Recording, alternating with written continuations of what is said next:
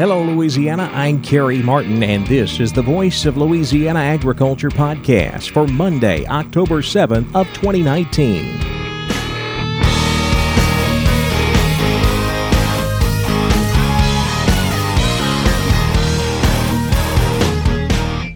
Welcome to the Voice of Louisiana Agriculture podcast, a look at the latest news in Louisiana agriculture. Now, here's the host of the Voice of Louisiana Agriculture podcast, Kerry Martin. We're down to the final week of campaigning for the 2019 primary season, with the election coming up this Saturday. And all year long, we've been talking about the importance of farmers and ranchers and other agribusiness professionals getting involved in the political process, either by actually running for office themselves or by getting involved in a political campaign or organization. We'll talk more about that with Louisiana Commissioner of Agriculture and Forestry, Dr. Mike Strain. That's coming up later in the podcast. But first, here's a look at news headlines. We're looking at a tale of two weather systems across the country. Some areas of the country dealing with flooding still, while other areas are dealing with drought. It's been a crazy year for weather. Flooding made things difficult this spring during planting, and now it appears that some of those same locations are going to struggle with flooding while trying to harvest their crops. Bryce Anderson is a senior ag meteorologist with DTN. He lives in Nebraska, and he's seen firsthand what's going on. I've seen it. We've had very heavy rains in parts of the Central Plains and the Western Midwest during the last few days, and so that has kept things very wet. There has been more flooding, and that's just an issue that we've had going back to the bomb cyclone back in March, and things have not really changed very much ever since. And so, there's flood problems that are going to have to be worked around during harvest. We've got a slow harvest. There's no doubt about it. Anderson says the flooding is popping up in many of the same states that were affected this spring. Iowa has been affected as well. Southern Minnesota has been. Southeastern and eastern South Dakota. Northwestern Missouri. There are some acreages in northwestern Missouri, southwestern Iowa that are just completely gone this year, prevented planting. Northeastern Kansas has been affected as well. And so there's a pretty good-sized area of the western Corn Belt that's been hit with this latest round of flooding. And while those areas are dealing with flooding, the latest U.S. Drought Monitor reveals a significant expansion in drought in some regions of the country. Rod Bain takes a closer look. What a difference a month makes, particularly regarding the U.S. Drought Monitor. As USDA meteorologist Brad Rippey notes, for the period ending October 1st, we saw record-setting warmth and dryness across a huge area of the country, stretching from the southern plains into the southeast and mid-Atlantic states, resulting in significant drought coverage in several parts of those areas. For example, there are 4 southeastern states, Georgia, Kentucky, Tennessee, and Virginia, that saw increases in coverage of drought more than 50% during the month of September alone. In addition, another area that certainly has seen an increase in coverage in recent weeks, Arizona and Utah, as the western portion of the monsoon belt saw a virtual failure of the monsoon during the entire summer, and that included September. Regarding how that impacts the latest national drought coverage percentage, if you look at the 5-week period, we saw more than a doubling of drought coverage across the country, from 9% in late August to 19% by October 1st. I'm Rod Bain reporting for the U.S. Department of Agriculture in Washington, D.C. It's not too early to be thinking about a big cotton meeting coming up right after the first of the year.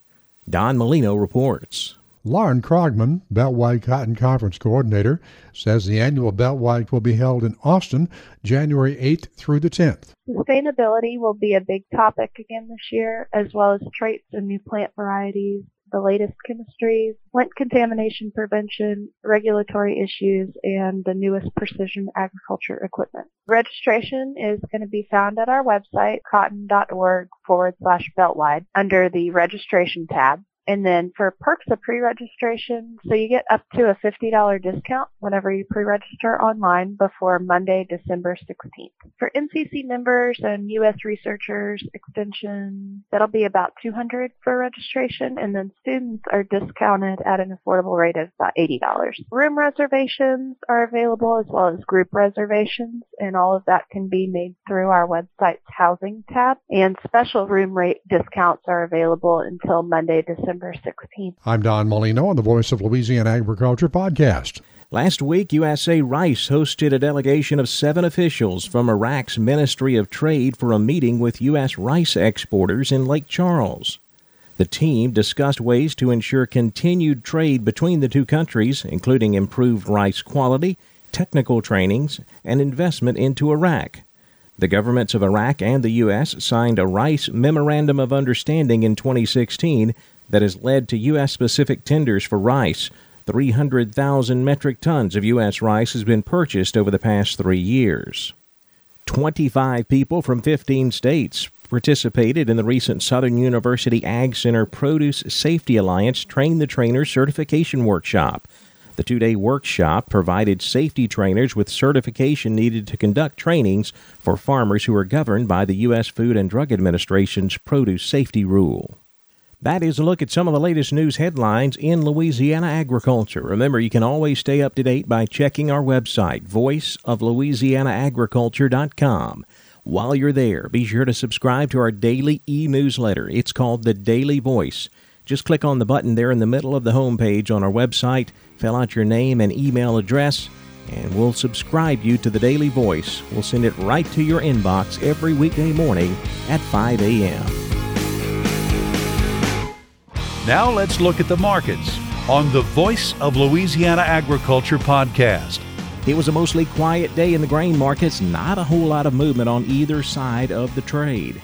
Virginia McGathey is with McGathey Commodities on the trading floor in Chicago. You know, the market is kind of stalled out. It's basically traded on both sides of unchanged, with the market looking a little bit firm. So we've hung on to most of the gains that we've had over the last week, but I think that we're really looking ahead to the report coming on Thursday. And unless any kind of headline comes in that might push the market around, I suspect that we'll sit here and wait until we can get our numbers. You know, there is in the forecast that we could be getting some frost, I don't want to say like early snow, but I mean sometimes, you know, we've already made it this far. The only problem is that we're delayed in the planting, and so that's why it may affect the harvest here. But that's it for information, and the other thing would be the trade deal, if anything actually happens with that. But we kind of try to look through all the tweets to see if there's anything about agriculture, and nothing has been coming up yet. And so everyone is just kind of on pins and needles, just waiting to see if there's going to be any information that might give us a lift. I mean, that's what we're expecting, but it's hard to tell. Soybeans traded both sides of the market, but we ended slightly lower. November beans down a penny, $9.15 1/4. January soybeans down 3/4, $9.29 1/2. Corn closed higher. December corn up 2 1/4, $3.87. The March contract up 2 cents, $3.99 a bushel. July wheat down 3/4, $5.06 1/4. November rice down 1 1/2, $11.64 1/2. January rice unchanged at $11.93. November sugar down 4, $25.80. Now with a look at the cotton market, here's Don Molino. CFTC data released on Friday showed spec traders at a net short position of 24,795 contracts as of last Tuesday. The Cotton Index at 30 points at 72.25 a pound for October 4th. The average world price on Thursday set at 53.36 cents a pound. October cotton unchanged at 60.59 since it expires tomorrow. New crop December cotton finish 61.79 up 12, and March cotton finish today at 62.55 up 13. The spot market price for North and South Delta 61.33 up 16. I'm Don Molino on the Voice of Louisiana Agriculture podcast. The fed cattle market continues to gain strength. Last week we saw prices move $2 higher. We had a smaller slaughter, and that helped to encourage higher prices, and the feedlots will continue to hold on to those cattle to continue the upward price movement. We ended up last week selling cattle in the north at 107 to 109 on a live basis, mostly 170 dressed. Kansas and Texas sold cattle at 107 to 107.50. The futures market finished mixed, with the live cattle market higher. October live cattle up 90 cents, 108.25. The December up 42, 111.20. But the feeder cattle market closed lower. October feeders down 27 at 141.70. November feeders down 45, 140.92. Well, we are coming down to the wire for the 2019 elections. The primary is this Saturday, and we've been talking all election season long about how important it is for farmers, ranchers, agribusiness professionals, and those involved in agriculture to get involved in the political process, either by running for office or by getting involved in a campaign or some type of political organization. We'll talk more about that with Louisiana Commissioner of Agriculture and Forestry, Mike Strain. That's coming up next on the Voice of Louisiana Agriculture podcast.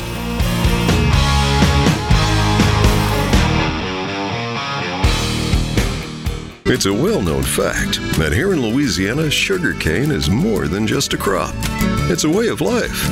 It creates more than 16,000 jobs across the state and an additional $3 billion boost to our state's economy. And Louisiana's cane families always give back to the communities where we live, work, and play.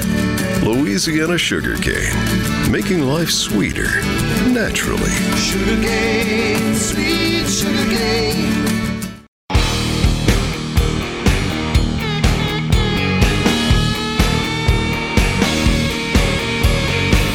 The Voice of Louisiana Agriculture podcast. We're talking with Commissioner of Agriculture and Forestry, Dr. Mike Strain.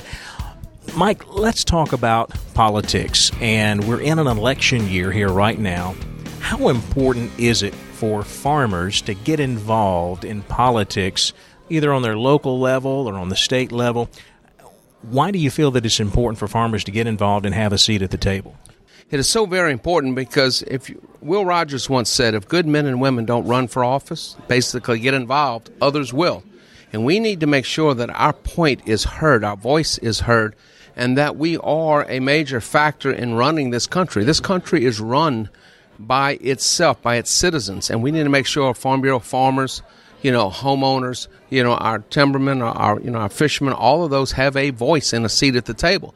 And if you've ever been involved in government, if you've ever been to the Capitol, ever been to Washington, you listen to those debates, you'll find people that are passing laws or trying to pass laws or voting on or speaking on subject matter that may not have a clue about what they're talking about, but they can have a significant impact on what we do today and our future. And the thing about agriculture, what I tell our farmers is that, we must be at the table. If we're not at the table, then we're on the table.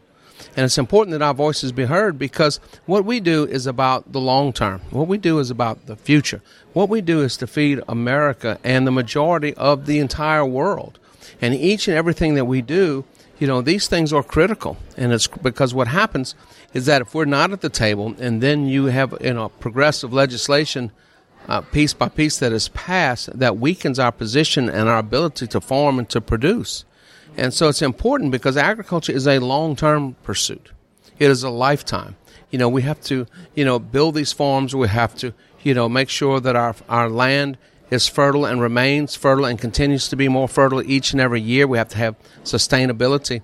And there are many things that affect what we do, everything from trucking issues to liability issues to labor issues, also dealing with, plant pests, crops, diseases, trade, all of these things. The world around us really has a tremendous effect on, number one, our bottom line, but also our basic ability to farm and our ability to get those products to market and the ability of those products at market to be, purchased by and accepted by consumers. Mike, what caused you to step up to the plate and run for office? You were a veterinarian. I believe your family's got a cattle background as well. What caused you to step up and say, I have a successful practice here, things are going well, but I'm going to dip my foot into the political realm to take on a job that frankly doesn't really pay very well? What caused you to take that step and do that? Well, I love veterinary medicine. I love private practice, but I feel that being involved in the political arena, I feel that as a calling. In my family, we believe that those things the good Lord has bestowed upon us, we have to give back, and we believe that's in public service. Generationally, my family, each generation has served their time doing the public good, and this goes back multiple generations. Justice of the peace, state representative, judges, sheriffs, chiefs of police, mayors, and that sort of thing. And so when I first got out of veterinary school, my cousin, Big Bill Strain, was chairman of House Agriculture Committee. I got involved in organized veterinary medicine, the Veterinary Medical Association. And so I became a part of the legislative committee and then eventually chair of the legislative committee. All veterinary bills went before House Agriculture Committee, and the chairman was Big Bill Strain, a cousin of mine. And so for over 10 years, I did that. And so I maintained a successful practice. And I also, though, would, quote, help carry the bills and work in the legislative arena for the Veterinary Medical Association. And then I had joined the Farm Bureau. And the Farm Bureau, I was part of the National Legislative Action Plan, NLAP. And my contacts were Bob Livingston and Senator Mary Landrieu. And so I worked, in the legislative arena for the Veterinary Medical Association, but also the Farm Bureau Federation. And we had many things that we did, private property rights bills, those things protecting the farmer. And what happened in July of 1999, Big Bill Strain, at the age of 58, died acutely. He died. And qualifying was just a couple of weeks later in August. And I made a decision to qualify and run in that office in the 74th District. Big Bill Strain had held that seat 28 years. And I decided to run. It was in my practice area, and I ran against a group of attorneys, actually several trial lawyers.